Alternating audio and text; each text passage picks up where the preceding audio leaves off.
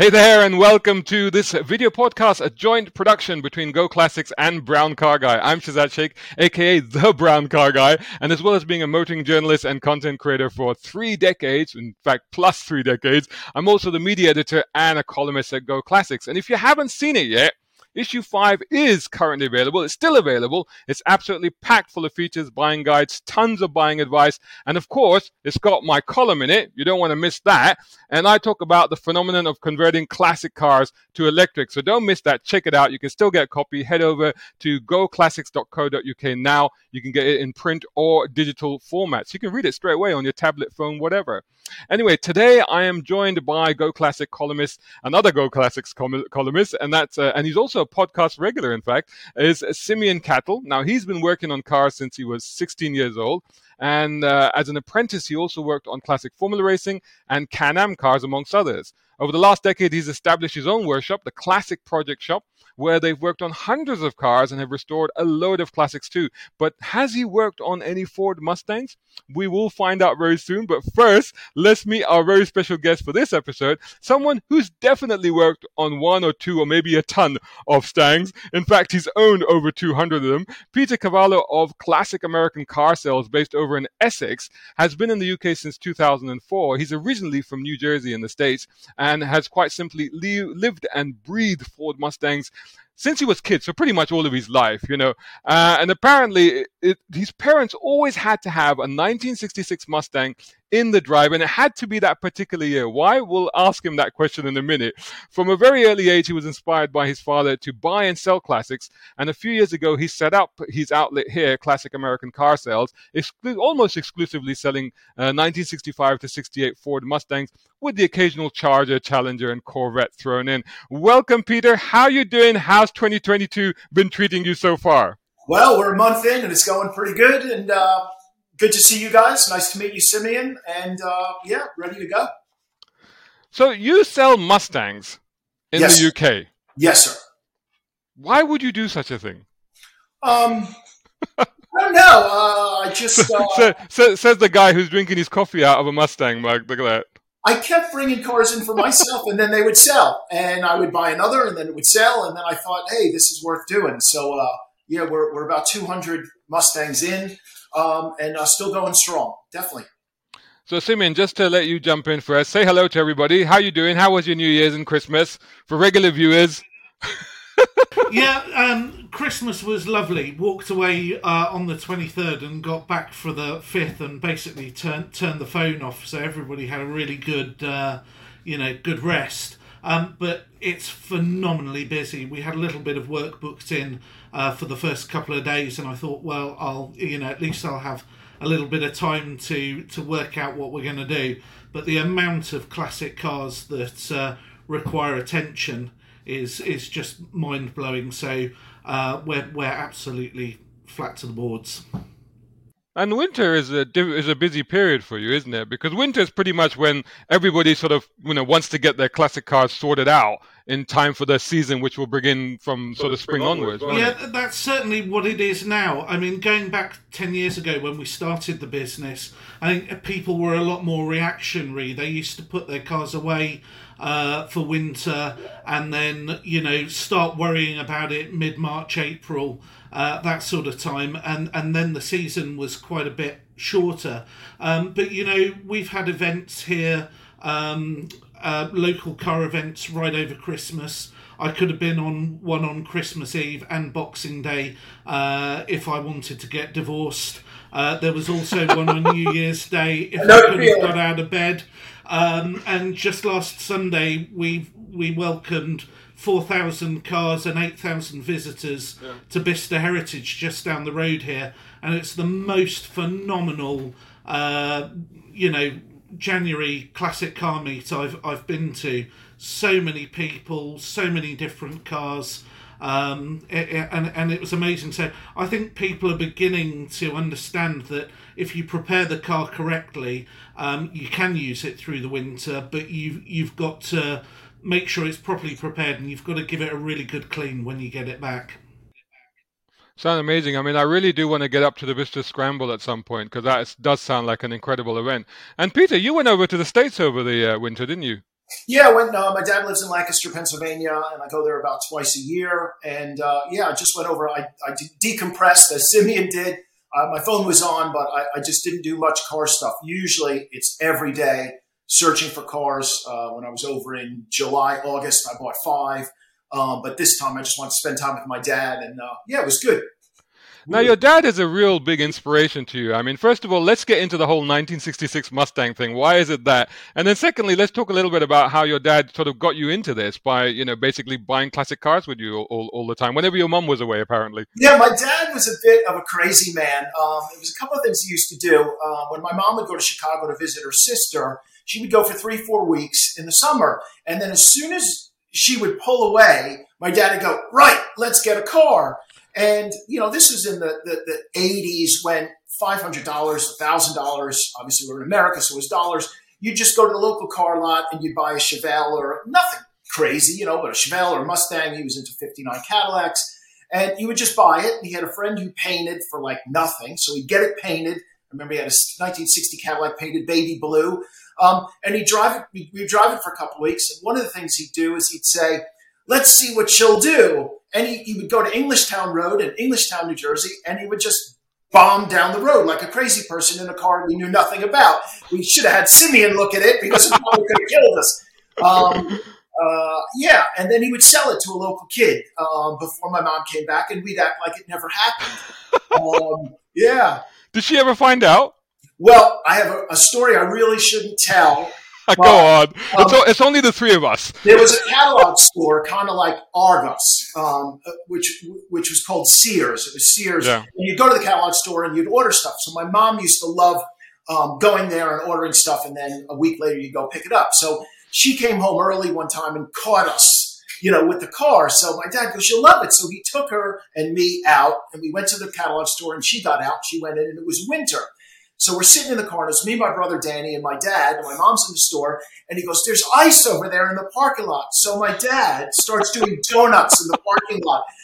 All of a sudden, my mom's out front screaming, and the manager of the store is going, turn into the steer. And my dad's like, that idiot, So that was a great story, But, oh, my God. She would find out occasionally, but this continued, up to the present day. He has a serious buying problem if he sees a classic. He's tried to buy some of mine and ship them back. And I said, no way. Absolutely. Yeah. Your dad sounds like an absolute legend. So what's with the 1966 thing? Why did it always have to be a 66 car? They loved, on a 66 Mustang coupe or convertible, there's a molding on the side that looks like that. It's 3 chrome fingers, and they just had to have that. And again, my dad would buy these cars for. My mom was involved in this. She liked the Mustangs as well. And he would buy these cars, and if it was a 65, they would just get the body guy to screw on the 66 emblem. So there's all these 65s driving around with 66 emblems that the owner's supposed to be like, who would do this? My dad. They had to have that. That's crazy. Yeah. So, Simeon, what about you? Have you worked on any Mustangs? What's your take on the Ford Mustang? Early Mustangs, I think they sort of lost their way between about 1968 and 2005, generally. But the early ones and this latest sort of 2 generations are fantastic. We see a couple of fastbacks in regularly. They're cars we've looked after for about 4 or 5 years. And I owned actually the worst notchback ever built, probably, which was a candy red 6-cylinder auto that I bought out of auction probably about 15 years ago, when I knew an awful lot less about Mustangs than I should have done, and just made all the mistakes that anybody could do. The head gasket was gone. It was full of old number plates and road signs that had been sort of bodged together. It was slow. It didn't really make a good noise. The exhaust was hanging to bits, but it looked the business, and that really. I was going to say, that really, it was candy red and it looked cool, and it was like $6,000 or something. It wasn't particularly dear even at the time, and really. although it was a terrible, terrible, terrible car, I immediately fell in love with it, and I've had a couple of Mustangs since. But the best, my favourite is one that a customer's got now that I sold on, was a 289 fastback. Hurst 4-speed shifter on it, and all the cool bits. And they're just fantastic to drive. So this Candy Rad Mustang that you had, did you daily drive that? I would love to have tried, but it was lucky if it made it a couple of 100 yards before coughing all its guts up everywhere. So I spent a fortune on, well, I thought it was a fortune at the time, probably about the same amount of money again on sort of fixing it up, and then struggled out of it at $9,000. So it wasn't a great money making learning experience. It's one of those. So when was that again? About 15, maybe 16 years ago. So 15, 16 years ago, it was still possible to pick up a ropey Mustang for £6,000. That's incredible. Yeah, easy, yeah. Because that's just not going to happen today, is it? No, it wouldn't. Well, no, it wouldn't. But it was a 6-cylinder auto notchback, so it certainly wasn't. If you take the sort of holy grail, you can tell me, but I guess it's a 289 fastback from that same era.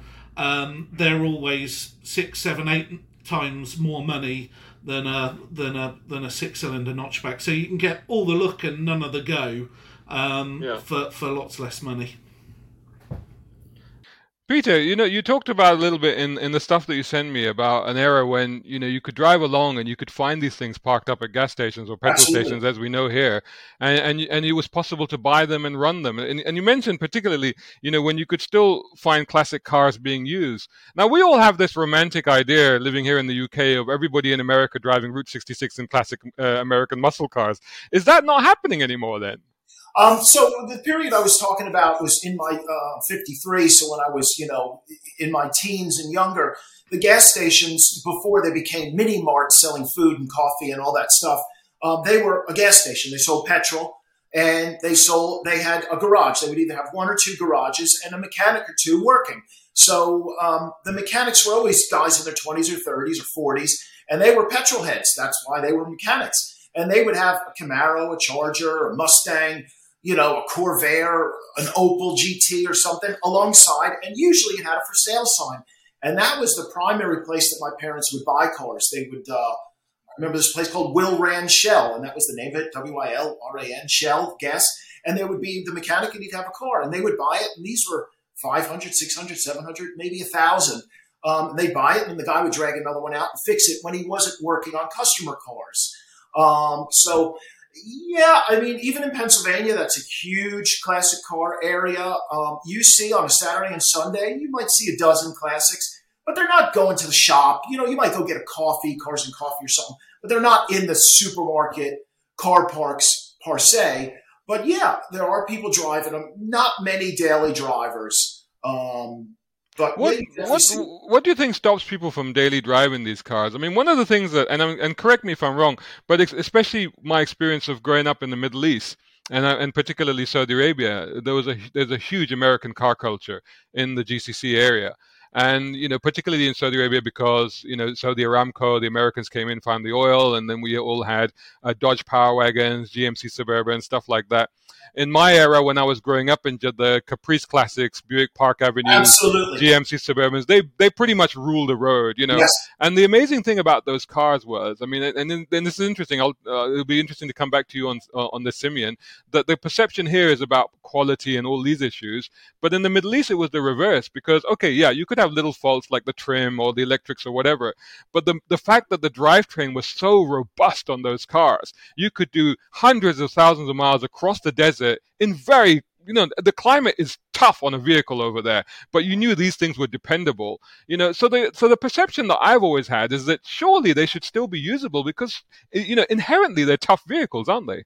You're 100% correct. The Caprice that you mentioned, my grandfather was a Chevy salesman for, my whole life. taxi cabs, police cars. You had the limit, the LTD and all that. Those are, as you said, I mean, a Mustang, you can have it run a V8 running on 6 cylinders. I just talked to someone the other day. He said he drag raced, not drag raced it, road raced his car. He's FIA racing, and he felt he was down on power, and he did an entire race. He came in 7th or 8th. He took the engine apart. The cam was broken in half. So you're 100% right. And I've had a lot of these cars. I've driven a lot of these cars, and I think I can count on one hand, knock on wood for the future, how many times I've broken down. And when I say broken down, it's usually ran out of gas. Yeah. You normally don't have a failure of a transmission or an engine blows up. You can overheat it and let it cool down if you don't drive it for 10 more miles. You're 100% right. I think the people don't drive it. One thing I find is people restore a car, they spend 40, 50, 60, 70,000, and then they're afraid to drive it. It's too precious. I can't tell you how many cars I've bought like that. Immaculate. I have several in the shed. Immaculate cars that they've driven at 50, 100 miles. They're afraid to ding it. And I'm jealous of the guys that do daily drive them. There's a guy in Malden in Essex. He drives his white fastback every day to work. And I just see it go by and I go, that's the coolest dude I know. Yeah. So what you said is 100% right. And Simeon can make these cars as daily drivable as you want, as can I. Simeon? Yeah, I mean, the great thing about American cars is that they were built to do big distances, and they were built for really different climates. So you've got states in America where it's 50 degrees centigrade, and you've got states in America when it's minus 25. So they're generally built a little bit on the lazy side. In terms of how much power comes out of the engine, which is why they have big capacity engines, which are really well engineered. So, like Peter was saying, they can overheat and cool down, and you can get going again without destroying a head gasket. Whereas if you do that on a little 1300 Austin, head gasket's ruined and half your engine's got to come apart. And they have great big radiators in them. Just everything was slightly over-spec'd. So, so you very much can daily drive them. And like Peter was saying, one of the reasons why it took so long for the V8s, the big American V8s, to sort of come out of endurance racing was because you could lose half a bank and still carry on. Whereas if you had a little 4-cylinder turbocharged engine and something happened on one cylinder, then it's game over, you retire the car. So if you're running race cars on a shoestring, then you always use a bigger, lazier engine, whereas the guys that have got loads of budget will use a whiz-banger, because it doesn't matter if they destroy it, they'll just bring it in and slap a new engine in and away they go again.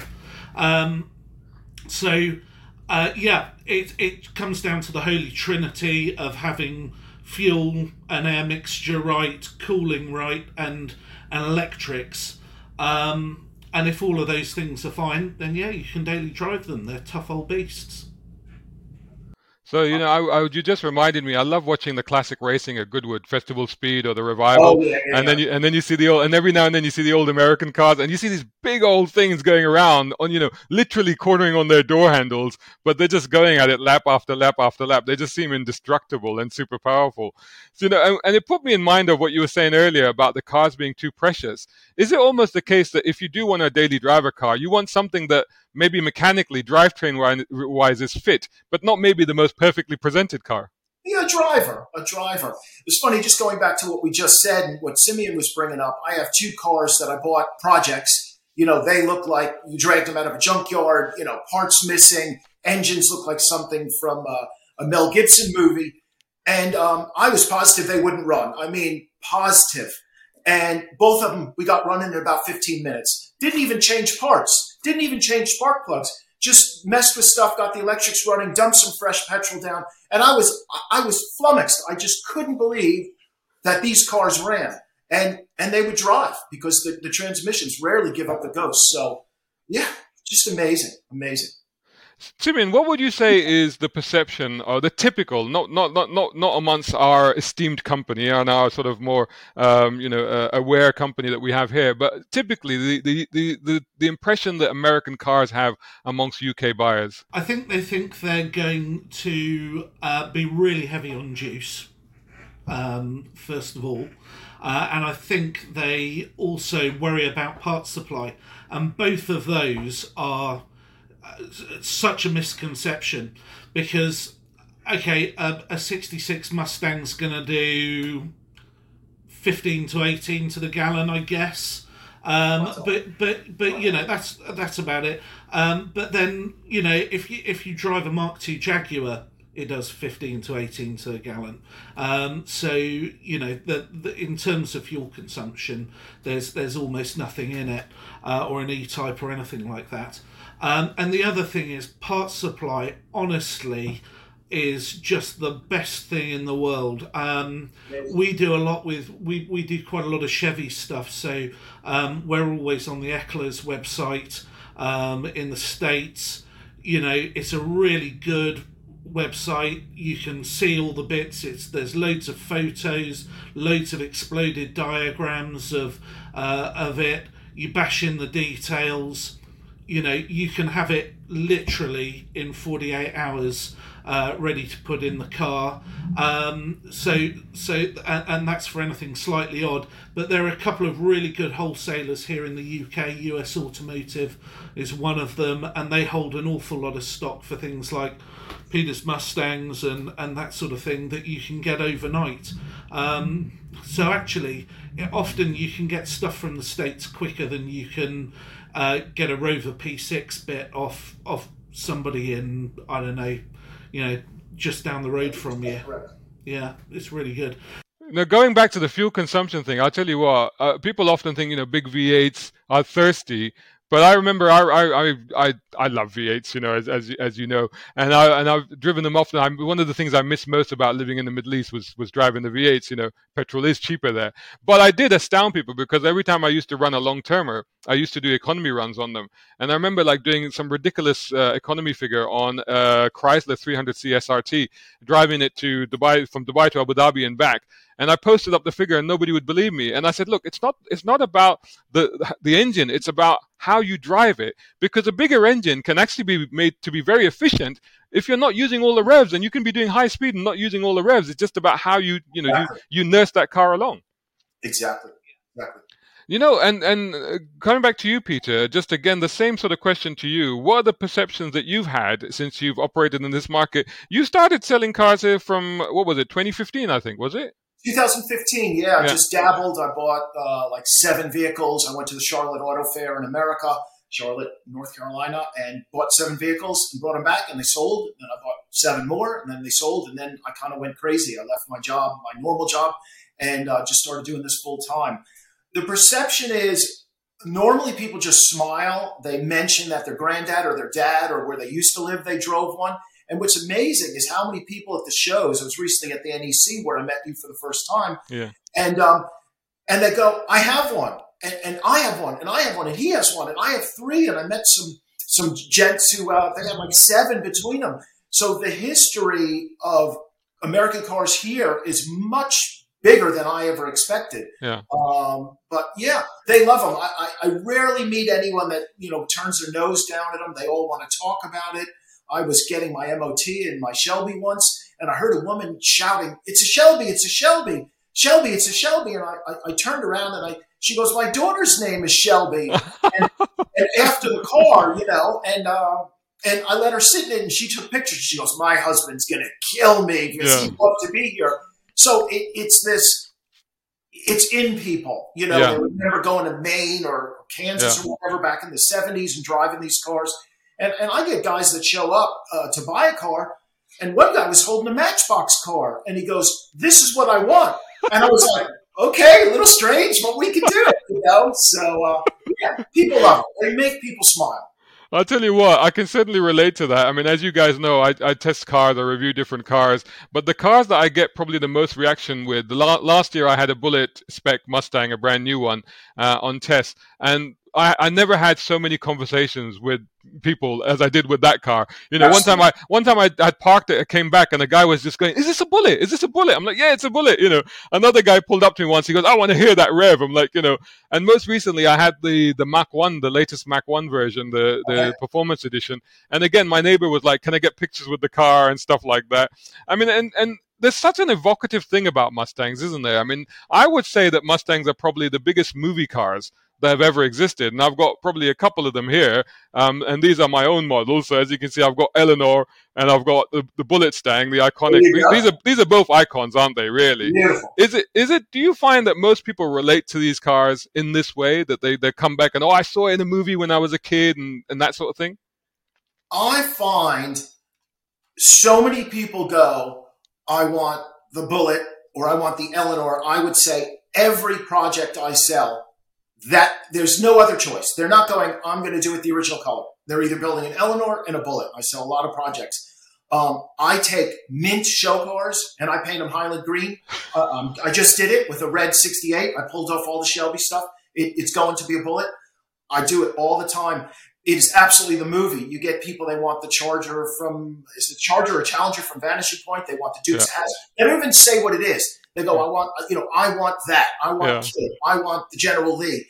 And that's what I find. And I think that comes from what you guys saw, in the movies. And when they found the first Bullet, I sold 3 in a week. And when they found the second Bullet, I've sold 3 in a week. And it just does not, I keep waiting for it to stop.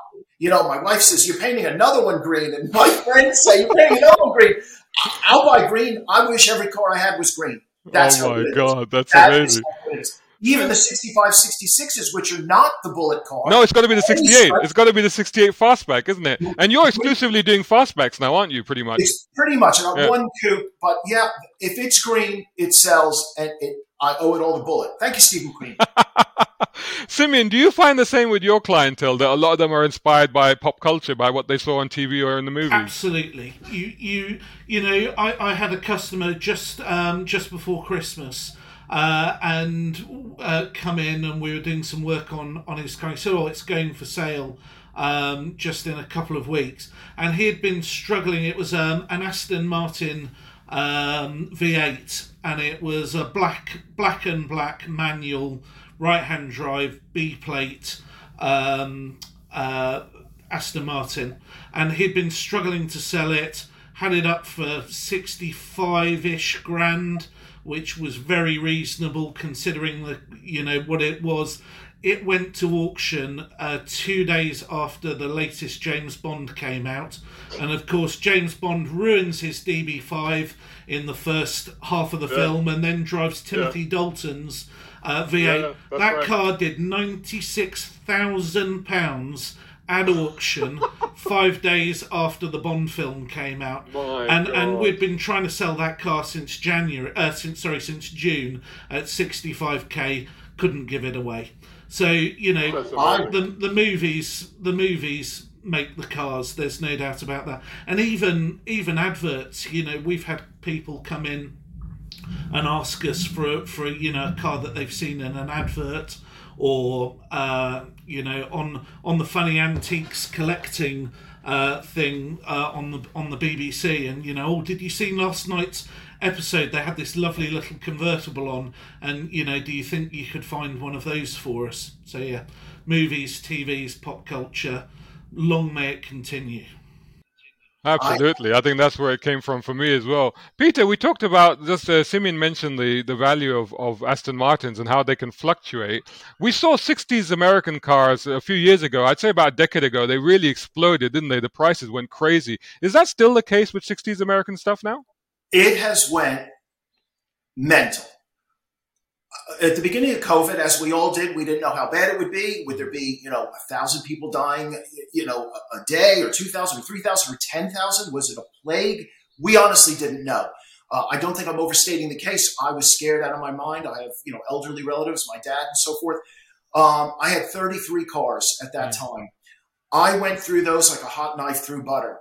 And people were calling me up and just buying the car. And I really want you to come see it because I want happy customers. They're like, nope, I want it. And that was it.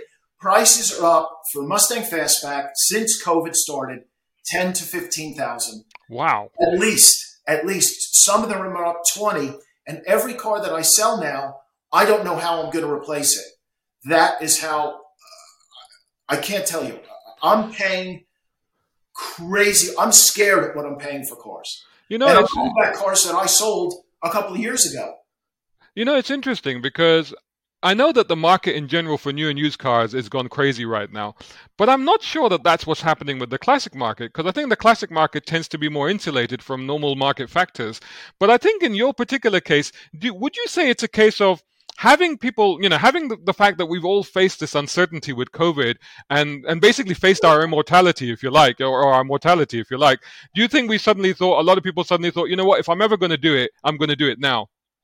When David Bowie died, 2 days later, a customer called me up. He says, I want a fastback. I'm like, hi, my name's Peter. What's your name? And he's a lovely gentleman. He showed up, and the first thing he said is, my idol just died, and there's no pockets in your shrouds. I'm buying a car today. And he bought it, and he took it to Isle of Wight. He just bought it. Amazing. I just want to reflect on what you just said about the movie cars. Yeah. One of my favorite stories is a guy came in, and him and his wife, and they were lovely folks, and they wanted a black Camaro. And they're telling me about this movie, and I had no idea. Please don't ask me the name, because I can't even remember. And they would show me clips from it and pictures that he did and little drawings of what he wanted. I had no idea what this movie was, but he was buying that car from the movie, and he was giving it specs and the color he wanted and the interior, and the headlights changed to flip up and flip to the side and everything. We built the car. He was ecstatic. I still don't know what the movie was. The pull is strong. Yeah. With movie cars. But reflecting on the market, I cannot believe it. I'm actually worried about getting stock. I'm down to 14 cars from 33. Wow. And I've had turnover. Wow. And tried to buy stuff back. I cannot replace the cars. I suppose one of the advantages you have is that being that you're specializing in the Mustang, it was the most popular, or in fact still is the most popular selling, sports coupe in the world ever. So there should still be plenty of them out there, right? There is plenty, but everyone thinks, as we all know, everyone thinks their car is the best, and you got guys, with cars that are worth 40, 45, and they're asking 75. And I'm like, I said, I'm a I need to pay wholesale. I tell people I'm a dealer. I'm going to make money on your car. I'm going to fix it up, but I can't give you retail, and you're beyond retail. You're concourse retail. Yeah. So, you have these arguments. I'm sure Simeon does when someone wants to change an engine in the car, and he might say, it would be better to get another car because you're going to change the engine and spend 4, 5, 10,000, but it needs bodywork and it needs paint and it needs floors and it needs interior. So sometimes the best decision is to just buy a better car. And I was told that by a friend of mine 30 years ago, and he's right. Buy the best you can afford. And Simeon, have you also seen the same thing in your arena as well? That people are suddenly there's been an uptake and people wanting to get into classic cars or fixing up what they've got, or with values shooting up. There certainly is. I think one of the things that COVID has done also, and it's not necessarily a great thing, is it's given people a lot of time to go online and read up. And they've sort of us guys are really good at this, by the way. We become experts overnight on things. I come back and tell my wife I'm an expert on all sorts of things because I've read it on the internet. And then they buy, like Peter was saying, sight unseen, on auction sites. And it's not just eBay anymore. It's things like collecting cars. It's the market. Sight unseen purchases, go pick it up, they swallow the blurb that's either written by the original owner in most cases on auction sites, and they think they've got a fantastic deal because they've cut Peter out of it, the dealers, because they think they're expert at it, and actually the process that Peter was talking about there, where he goes out, looks at cars. I don't know the stats, but I would guess he probably buys 10 to 15% of everything he sees. That's generally not because they're asking too much money for it. It's because they've got an underlying problem that will be too expensive to to deal with within the market cap of that car.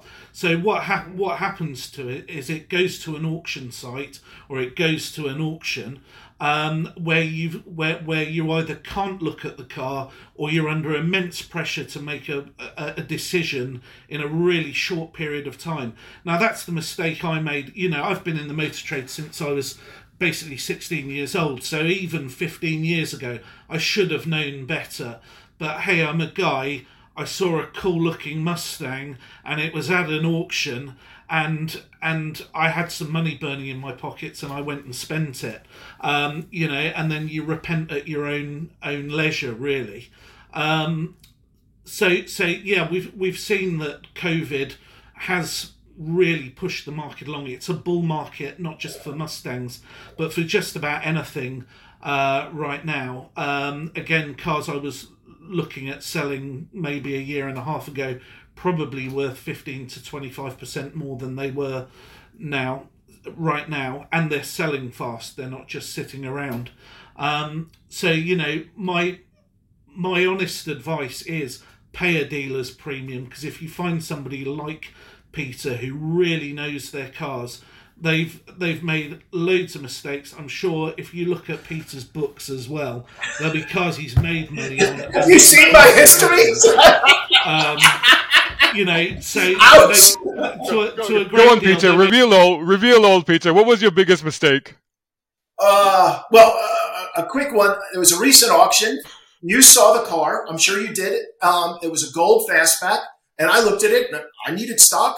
And it looked great, and I went very well-known auction house, and I snuck in because you had to buy a brochure to get in. I snuck in, and I looked at the car. It was covered in blisters, not just micro blisters, blisters. That car needs a bare shell takedown and repaint. You're not going to scuff that and paint that. So that's $10,000. I looked underneath it. There was like tape around the exhaust. The exhaust was comically bad. And it was described as a beautiful, a lot of money spent car. Someone, as Simeon said, they buy it, and someone bought it and paid big money for it, and they have at least $15,000 to spend.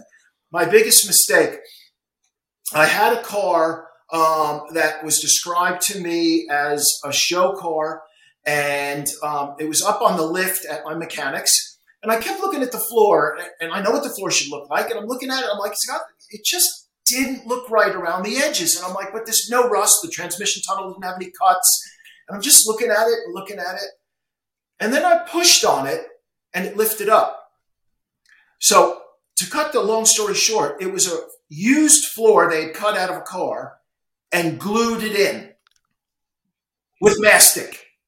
The floor was just sitting in the car. You could push the entire, the guy who fixed it and put a full one-piece original style floor in it, he said I didn't have to cut anything.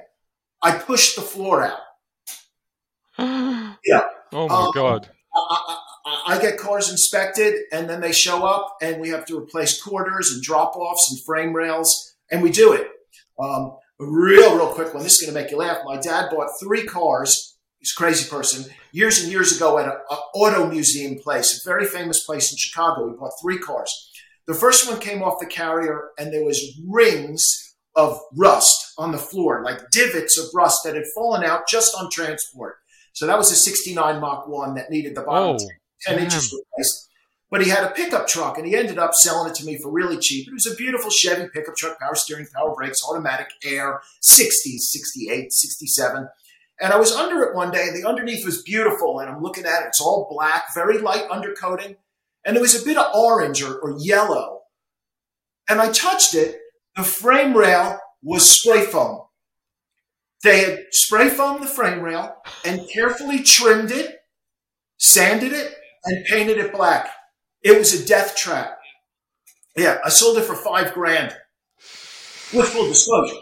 But I had like 19,000 in it. Oh my God.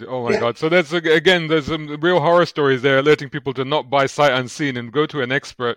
Coming back to I think we've learned that lesson. So coming back to cars themselves and coming back to values and looking beyond Mustangs as well, American cars, like I said, the 60s cars the value shot up a few years ago, and they're still going up, as you've already said. We've seen that with some of the 80s cars now, haven't we? We've seen that with the Bandit Trans Ams and stuff like that, where they've really gone crazy. Is that now beginning to happen with 90s cars and stuff? So, for example, the Camaro IROX Z28s and the Knight Rider Trans Ams, Grand stuff Nationals, Grand Nationals, the ZR1 Corvettes, absolutely. I mean, every era, we look back to the 60s and the 70s. Guys now that are in their 30s and 40s making maybe 100,000 working for a bank, they're looking at when they were a kid in the 80s and the 90s. The Buick Regal Grand National is a great example, and the GNX and the Corvettes, the early Corvettes. Absolutely. The performance cars of the era. It's always going to be popular. I don't know what folks in 10 years are going to hark back to. Yeah. Remember the batteries in that Prius? Yeah. I don't know. but even things like, so for example, I remember I wasn't a huge fan of these, but the Fox body Mustangs, those ones, right? And I was never a fan at the time, but apparently now they're big. They're changing for big money. I wanted one since I was 14 years old. And I bought one about 4 years ago. It was a police edition. Oh, wow. SSP, had all the history. And I had to buy it. I wanted it. I've always wanted a notchback 505 speed. And I had to buy it. I had to fulfill that dream. And I did. So, yeah. How was it? It was horrible. I drove it about 25 yards and decided I was a fool. It was very stock. It needed proper seats. It needed the rear diff changed from a 279. Yeah. It was a beautiful, beautiful car. A lot of fun. My wife never wanted to drive it because it had all the police lights and sirens and speakers on it, and she refused to drive it. I was at a show once, and my wife was with me, and she was like, "Don't use the speaker or the siren." And then someone said, "Would you mind driving it around the ring in the center?" Yeah. And my wife just put her head in her hands. So we're driving around the ring in the center, and someone goes, "Use the siren!" And she went onto the dashboard, so I clicked on everything. So it was a fun car. It was $10,000. Yeah. But that car now would be $25,000. Wow. We're maybe talking 5 years ago. So what are hot tips right now? We've obviously established that Mustangs are unburstable, but what are hot tips right now when it comes to American cars? What should you be getting into which you can still just about afford? 2-door, V8, and the Performance Edition. I always say, if you can't afford the Performance Edition, buy the 6-cylinder. They're tons of fun. Get the V8, get the Performance Edition, because the same as property, the standout car will always be in demand. If there's 10 IROC Zs, I want the 5.7 liter. I don't want the 302. I want the 5.7, the 350. So when you see a car, the big thing at the shows is people look in, oh, it's a 4-speed or it's a 5-speed. I'm not saying the automatic is not desirable, but get the thing that's a little different. The best color, the 2-door rather than the 4-door, the V8, the performance model, the manual. So what if you were to buy an American car at the moment? What sort of budget are you looking at? So for those people that are maybe just on the edge thinking about it, and they're like, well, I may have enough money, but I'm not sure. Can I buy it? Can I afford to run it? Can I afford to maintain it? Can I afford to insure it? In a sort of ballpark figure, what sort of budget are people looking at? I would say £20,000 should buy you a nice car. Not a fastback, not the most incredible model, but you'll get a V8, probably 15, in a non-Mustang, a Caprice or a Nova or something like that. 20 to 25 will get you a nice base model. It won't have the insane rims and all the disc brakes and the crazy 396 or 454 V8 or the hypo. But, the Mustangs are now in the 70s, for the hot model and the best color and shiny and new. As far as maintenance, I'll leave that to Simeon. But, an oil change once a year, a check over by a competent shop such as Simeon's. And you really, you don't have to do these crazy, full fluid changes and engine out services, oil filter every couple of years, brake fluid and transmission fluid, and get it looked over. Change your brake cylinders if it needed. Preventive maintenance is much cheaper than fixing it after it goes wrong. And Simeon will be your expert on that. Simeon? Yeah, I mean, I always say with any collector's car, you've got to have a budget of £1,000 a year tucked away, because you often, especially if you've just bought it off Peter or something and it's been fully serviced and it's all, you probably won't spend that grand in the first year. You might not even spend it in the second year, but in the third year you're going to do maybe some tyres or brake cylinders or new caliper or something like that, and that'll about work out. So I always say, as a minimum, if you buy a really good and together car, £1,000 a year. If you buy something that's a bit more of a rolling project, then you've got that grand to spend a year, and you've probably got another two to slowly bring it up to standard. Mechanically, obviously, if you go and do paint work or interior retrim, you can blow 5-10 grand at a time doing those sorts of things. But yeah, that's about the size of it. Insurance is cheap. Somebody like Hegarty or any of the specialists all run American policies. Usually a couple of £100 a year max, really. And what was the other cost? No, that was it. That was it. The running, the maintenance, and the insurance costs. So that's the interesting thing. So as we come into a close on this amazing session that we've had talking about American cars, I think a final word from each of you, basically to encourage people who may be thinking of pursuing that dream but are just maybe hesitating, why they should do it, why they should do it now, and what does it take to actually do it. Peter, we'll go with you first. I suggest doing it now because, I think it's going to become harder and harder to locate these cars. I'm struggling, and I have contacts everywhere in this country and in America. I've bought cars from Canada. The prices are going up.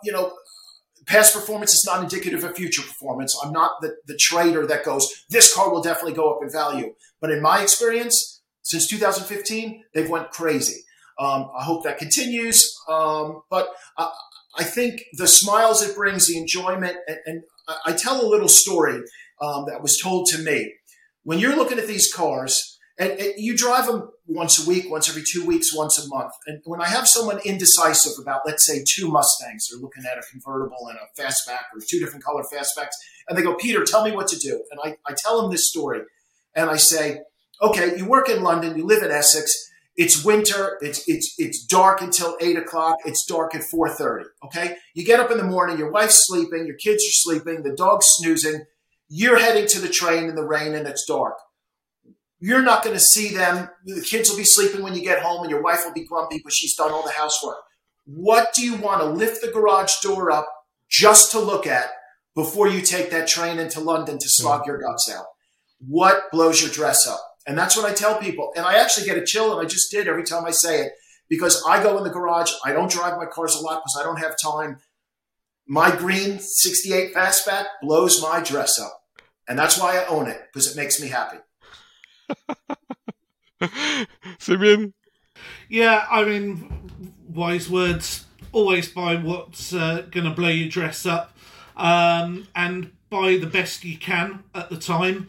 So if you put those two things together, with the preventative maintenance, you will have a good relationship with your old car, whether it's American or not. In terms of why you should buy an American car over a British car or French or German or whatever else, why do we all love going to McDonald's when there are other cuisines out there? They're just great. They're not pretending to be anything more than they are. But a Big Mac's always welcome, and driving around in a Mustang just makes everyone smile, you and whoever you drive past. So really, you're doing a public service. I love it. That is a brilliant point to end on. That not only are you making your dreams come true, you are enjoying yourself, but you're doing a public service. And actually, I can relate to that. I think it's absolutely true. Talking of which, I definitely have to go and buy a lottery ticket because I got to do this soon. Honestly, I've wasted way too much time as well. I've got to do this. You have certainly, both of you, inspired me to try and do this and to try and get something like this. And I hope that we've inspired the people that have been listening and watching to this as well. Thank you once again so much, Simeon, for joining us. And Peter, it's been an absolute pleasure and an absolute delight to have you on board. Thank you so much. I hope you guys enjoyed it. Thank you. Take care. So just before we go, Simeon first and then Peter, give your businesses a shout out. Let people know where they can find you and how they can find you. Okay, so we're Project Shop. We are a general service and maintenance garage for all classic cars, American or not. Everything, you can see them up behind me, from a Volkswagen Beetle to an Aston Martin, anything in between.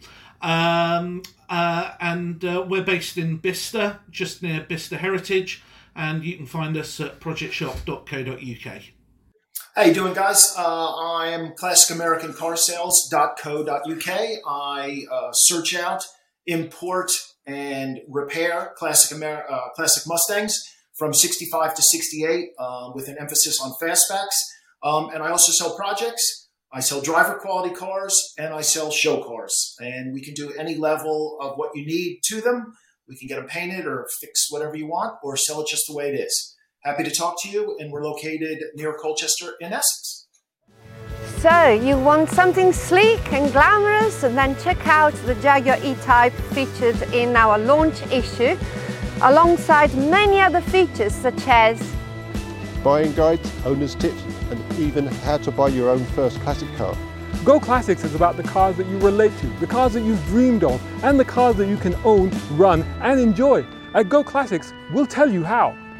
Go Classics is the most exciting car magazine on the shelves today, and it's out now. And you can get one by heading over to goclassics.co.uk, where you can find some of our fantastic limited time subscription offers. forget about the boring, the pompous, the self-important. If you want something new, Go Classics!